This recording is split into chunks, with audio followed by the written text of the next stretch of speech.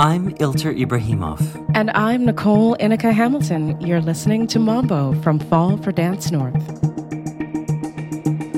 In this third season of Mambo, we invited 7 artists presenting work at our 2022 annual festival to sit down for an intimate conversation with a creative peer.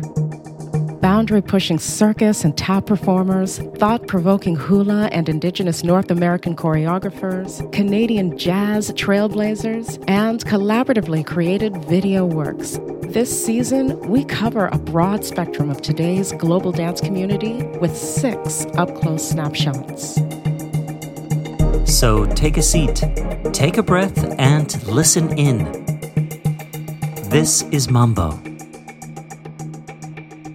Well, here we are, Vicki Adams-Willis, sitting in the studio at DJD on the last day of my season before I go on holiday. I think you're going to go on holiday soon, aren't you? It's going to be a scramble until July 26th, at which point I will crawl onto a plane and fall asleep and jette off the plane into Edinburgh for a fabulous month in my mother's homeland. Incredible. Yeah.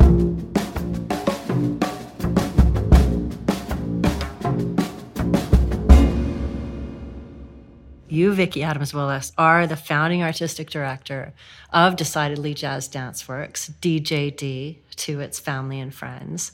About 9 years and maybe, 2 weeks ago, you handed over the reins to me, Kimberly Cooper, also known as Kim, the current artistic director of DJD. Here we are at the end of our, 38th season. COVID has done a number on my brain with the slipperiness of time. I don't know how you felt about the last 2 years, but it's been quite a trip. It was a time for reassessing and reevaluating and digging deeper and reminding ourselves why we are here and why we have to carry on, and you led the charge. Thanks, Vicki. It was a lot of things, and it was hard, but I keep reminding myself of how lucky we are to have had this company that you founded and fostered and grew for so long, and that we have this building that we exist in, and that we were able to give our dancers full contracts and work even though it was spotty and strange, and create dance under many different changing circumstances. But so many artists were laid off and stuck at home hiding, and we made it through. Well, we made it to this point. Right. We're not post-pandemic. We're mid-pandemic, yes. But hopefully the worst part is over. And now you're taking a little break. Now I'm taking a little break and then coming back full force and going to dance in Toronto at Fall for Dance North, which is so exciting. I remember when we performed in Toronto at Dancers for Life, that incredible fundraiser for AIDS research, mid-90s maybe? Yeah, I think so. And we did Your Glorious Lindy Hop piece. Oh my goodness. And it was so exciting because it was in a festival type show. There were lots of different companies from all over Canada. It was great to meet lots of people, and we got to be the finale. But that's the only time I think that we performed in Toronto. I'm very excited about that. It's been very inspiring to see how the festival has shifted with the pandemic and what they were able to offer me as artist in residence, and also Ilter's commitment to fostering an audience for jazz dance. Not only me with DJD got to be a part of the festival in an interesting way, also Canada's other jazz dance company, Holla Jazz, got to be a part of it too.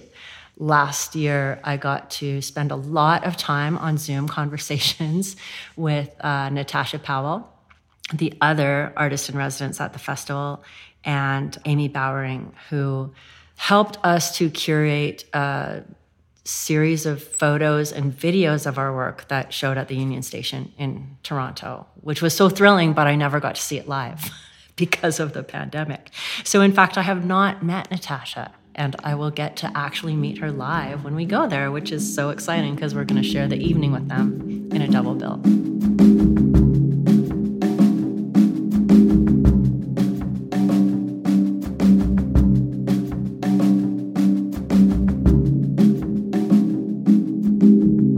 So you are going to be taking Family of Jazz to Toronto.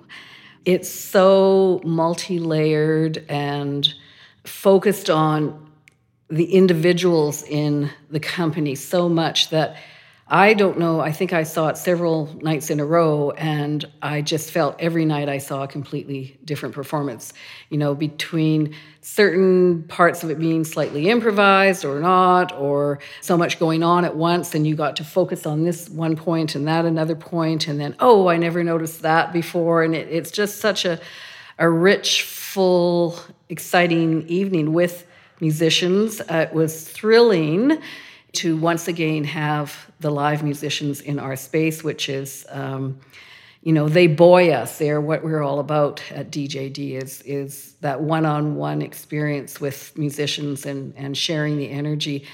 And it was electric. I mean, the audiences just went mad to hear this amazing band. And it was so wonderful to experience the music and the dance the way we have always experienced it at DJD, this sense that we are one, and the energy that we are able to create with these two forces coming together. You outdid yourself, actually, with it. Thanks, Vicki. I mean, the live dance and music was something that I really, really missed over the pandemic. We were creating, but that relationship is so sacred to jazz and to our work. The first day that the band showed up for our first rehearsal a week before the show opened, it was a very, very special day. Thinking about going back to last year at this time when I was trying to think about this season, the season of 21-22 and what were we going to do, and hoping that we would have our first live show after 2 years and that it would come at the end of the season, and what I was interested in making, and thinking about all the work that I had seen, that we had all seen of, people dancing in their living rooms and trying to dance outside and just fighting to perform and show the world. And knowing that I wanted to make something that wasn't as gloomy and self-reflective as the pandemic had been. And that was really cemented when I went to see my first live music concert last fall. And it was a group called Montuno West, which is Ruben Di Toledo, who is a longtime collaborator and bassist, and the musician who I had hired to create the music for this show that I had no idea what it was at that time. You know how we do that. Ruben, Chris Andrew, who turned out to be a pianist on Family of Jazz, Raul Tabera, who turned out to be a percussionist in Family of Jazz, and another musician, Luis Tovar, who didn't turn out to be in Family of Jazz, but this ensemble of musicians did this concert at a small community hall. Maybe there were 30 people there. Everybody was wearing masks. And the band had literally not been in the same city together playing for a year and a half. First of all, they're extraordinary musicians, so of course it was amazing. But there was also something in how they had to interact and communicate with their eyes and their sounds, because they hadn't been together for so long, that elevated the performance in a different way. And I was so moved. I was crying at points and laughing at points and just having this whole time. And I'm sure that everybody's had that similar kind of experience in whatever their first mid-pandemic show has been. And I had that experience when I tripped into the theater one day just to watch a bit of a run-through. And it was a rough run-through, and it was the first time I had heard these musicians in a very long time and seen the dancers together. And I burst into tears. I mean, the energy just surged through me, and it was It was that sense of relief and exhilaration and hallelujah that was happening. That's great, because that's what I was going for. That concert inspired me to try to make something like that. So I didn't want it to be something heady. I didn't want it to be heavy. I just wanted it to be an experience, a visceral experience of live music and dance, very celebratory. And actually, I want to take back what I just said. I don't think that it's a light performance. I think that it is heavy, but it's heavy in its celebratory vibe versus heavy in its thoughtful, dark, we're sad because there was a pandemic vibe. Those musicians are just so incredible, and the way that they were able to interact with the dancers, I think, is the essence of jazz.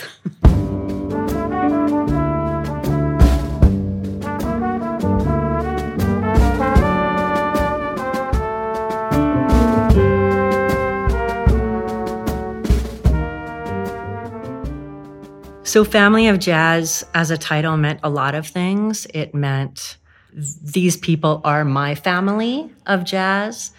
This music comes from the family of jazz. It's very rooted in different pathways from the diaspora of Africans, be it having more of a Cuban influence or more of a Brazilian influence. Rubem de Toledo, the composer and bassist, is Brazilian, and Raul Tabera, the percussionist, is Cuban. And the whole band has done research and study in lots of different avenues of jazz. So the whole sound of the evening has, there are a couple tunes that are more straight ahead, and then there are other tunes that have different kinds of family of jazz influences. I kind of feel like all of the artists on stage, it's like they are a giant band called the Family of Jazz. And I hope that there is a sense of invitation to the audience to be a part of the family as well. For years, we felt a little bit like an island here in Calgary because of our approach to the art form. We were very much wanting to honor the African roots of jazz, to really be a very musical company in which the dancers understood the music and could speak in musical terms and could understand the depth of the different forms that we were working with and the history of the form. Our work is very grounded and very rhythmic and deeply connected to the music. As I say, it was, for a time, we were just here doing what we could do to explore all of that and deepen our experience. But I think that Kim is in an era now where she's finding all sorts of new family members. I'm trying. I hope so. I had this incredible experience a couple of years ago when I went to a National Dance Educators Association conference with a jazz focus in Newport, Rhode Island. And it was there that I connected with some women who have become very much my jazz sisters. One of them, Lindsay Guarino, she just recently published a book with Carlos Jones and Wendy Oliver called Rooted Jazz Dance, Africanist Aesthetics and Equity in the 21st Century.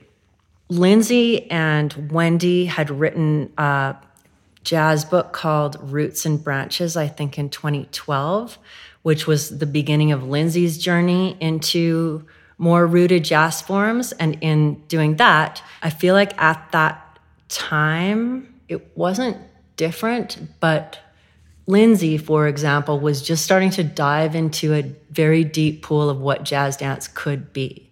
And her outlook was very sort of European-based. Jazz dance and jazz music, of course, have a sordid history. It's complicated. It mirrors, well, it doesn't mirror, it is American history, which is very much rooted in racism and the complicatedness of building America with the slave trade and the people that came to America with that and how they blended with European cultures and forms and sounds and rhythms and movements. And without getting into a major history lesson, jazz dance, in the mainstream way that it evolved, got quite whitewashed and became quite commercial and lost its connection to its African parents. So I think that what a lot of people still think of jazz dance today is that kind of lens. And perhaps now, because there's a critical mass of people who are doing this work and standing up and talking about it, perhaps because of this current George Floyd invoked civil rights movement that we're in, I feel that people are they're being asked to be more responsible about their dance practices in general, especially if they're related to Black American forms. So jazz, hip hop, anything that came from the African parents. So the first book was kind of, for a lack of a better word, more white. And the second book, the editors wanted to focus on the marginalized voices in the form, which are Black people and women. So I feel like in that book, it's a great book. Everyone should get it. It has writings by people who I feel are now maybe more leaders, or their voices are more celebrated now. I think about people like Melanie George and Latasha Barnes and Monique Haley and Brandy Coleman. And unfortunately, there's no writing by Natasha Powell, but there are some photographs of her company in that book. So that's great because she's represented in there too.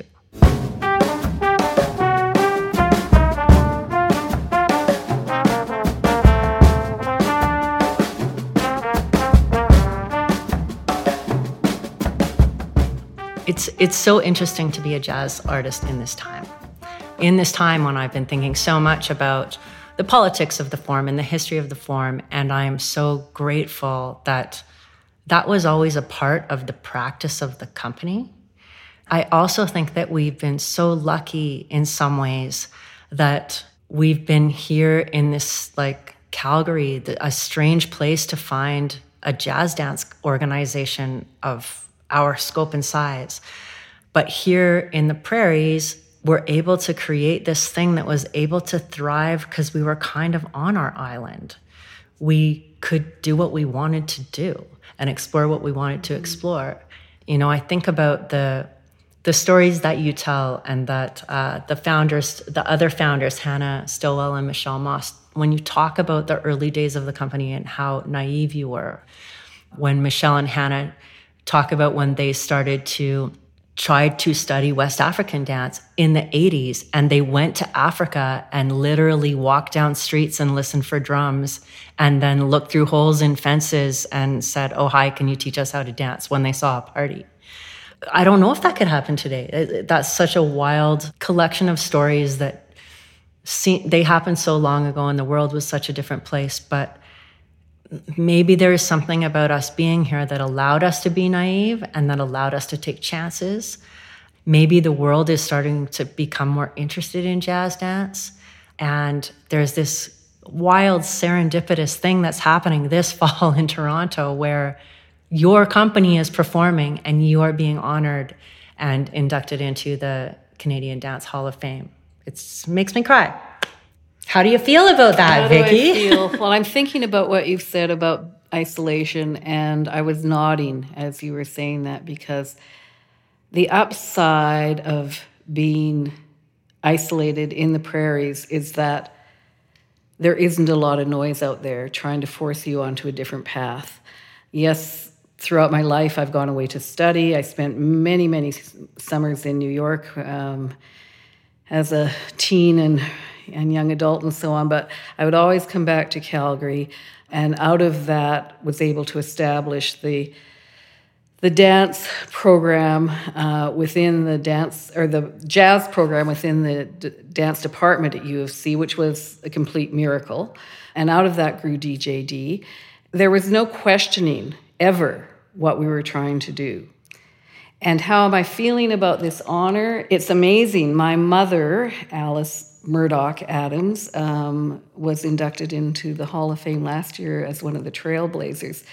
So this is making me smile. Following in her footsteps, ever following in her footsteps.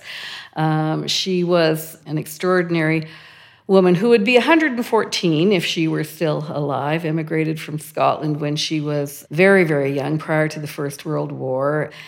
And she was this wonderful, if it needs doing, just do it kind of gal. And she accompanied a little friend of hers to a Highland dance class in Jean Gauld's kitchen when she was quite young. And she really felt she needed to take these dance classes. She had to study dance, but the family was very poor. So apparently she sold the family kilts to pay for the classes. And then when that money ran out, she quit school in grade 8, which was very common back in the day, and got a job washing dishes in a downtown cafe to pay for the classes. And eventually, Jean Gauld was moving out of Calgary, and she basically said to my mother, you should just take over the classes. You know as much as I know about the Highland dance at this point. And my mother at that point thought, what Calgary needs is a proper dance school. And in 1927, at the age of 19, she hopped on a train by herself and traveled to New York to study dance. And she traveled all over the world studying various dance forms and bringing them back to Calgary. Whenever I walk into this dance palace that we call the DJD Dance Center, there are moments where one goes, how did this happen? And I think you and I have discussed in the past how we are so similar in that we are very much in the moment people. And I very rarely think about the past or the future, but the last little while, with several lovely honors I've received, I have been forced to reflect. And I'm thinking that what has happened here is quite a miracle in so many ways, just so many ways.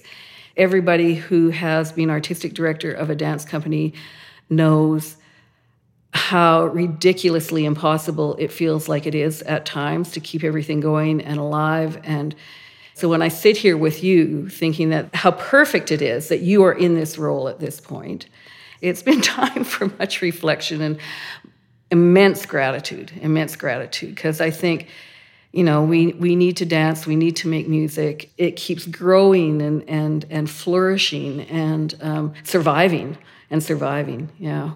I think that it's something that you kind of have to take on if you're going to work in this form.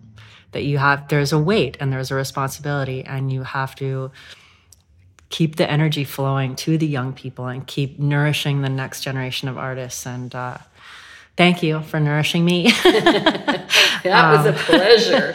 That was a pleasure. Maybe not always, but yeah, it's well, Kim, let me ask you about your history with the company, because it's kind of interesting, I would say. Well, as you may or may not remember, I saw the first DJD show ever and fell in love with this company as only a 13-year-old can. Went home and put on Billie Holiday records and Dave Brubeck records and tried to mimic the moves that I had seen on that stage. I remember coming to take your classes when you started doing classes for the community when I was 16 or 17, and you said, have you considered auditioning? And I was ready to quit school, and you said, no, you got to wait until you graduate. I joined the company when I was 18. Sadly, when I was 18, I did have mono and probably needed a good kick in the pants, and you did fire me. But I got hired again the next year, and it all worked out. So here we are. A couple decades later. The 8th annual Fall for Dance North Festival runs September 17th to October 8th, 2022, with both free and ticketed in-person and digital events. Family of Jazz is presented at this year's festival on an exciting double bill alongside the world premiere of Margarita by Natasha Powell's Toronto-based company Holla Jazz. Both pieces feature incredible live musicians, and following the performance, audience members will be invited to step on the stage and enjoy some social dancing, accompanied by Decidedly Jazz Danceworks live band led by Rubim de Toledo. Visit ffdnorth.com for more info and tickets. This episode of Mambo was produced by Johnny Spence and Katie Lauer with help from Milana Glumicic. This episode featured music by Rubim de Toledo from the original score for Family of Jazz. Our theme music is by Johnny Spence. Thanks for listening.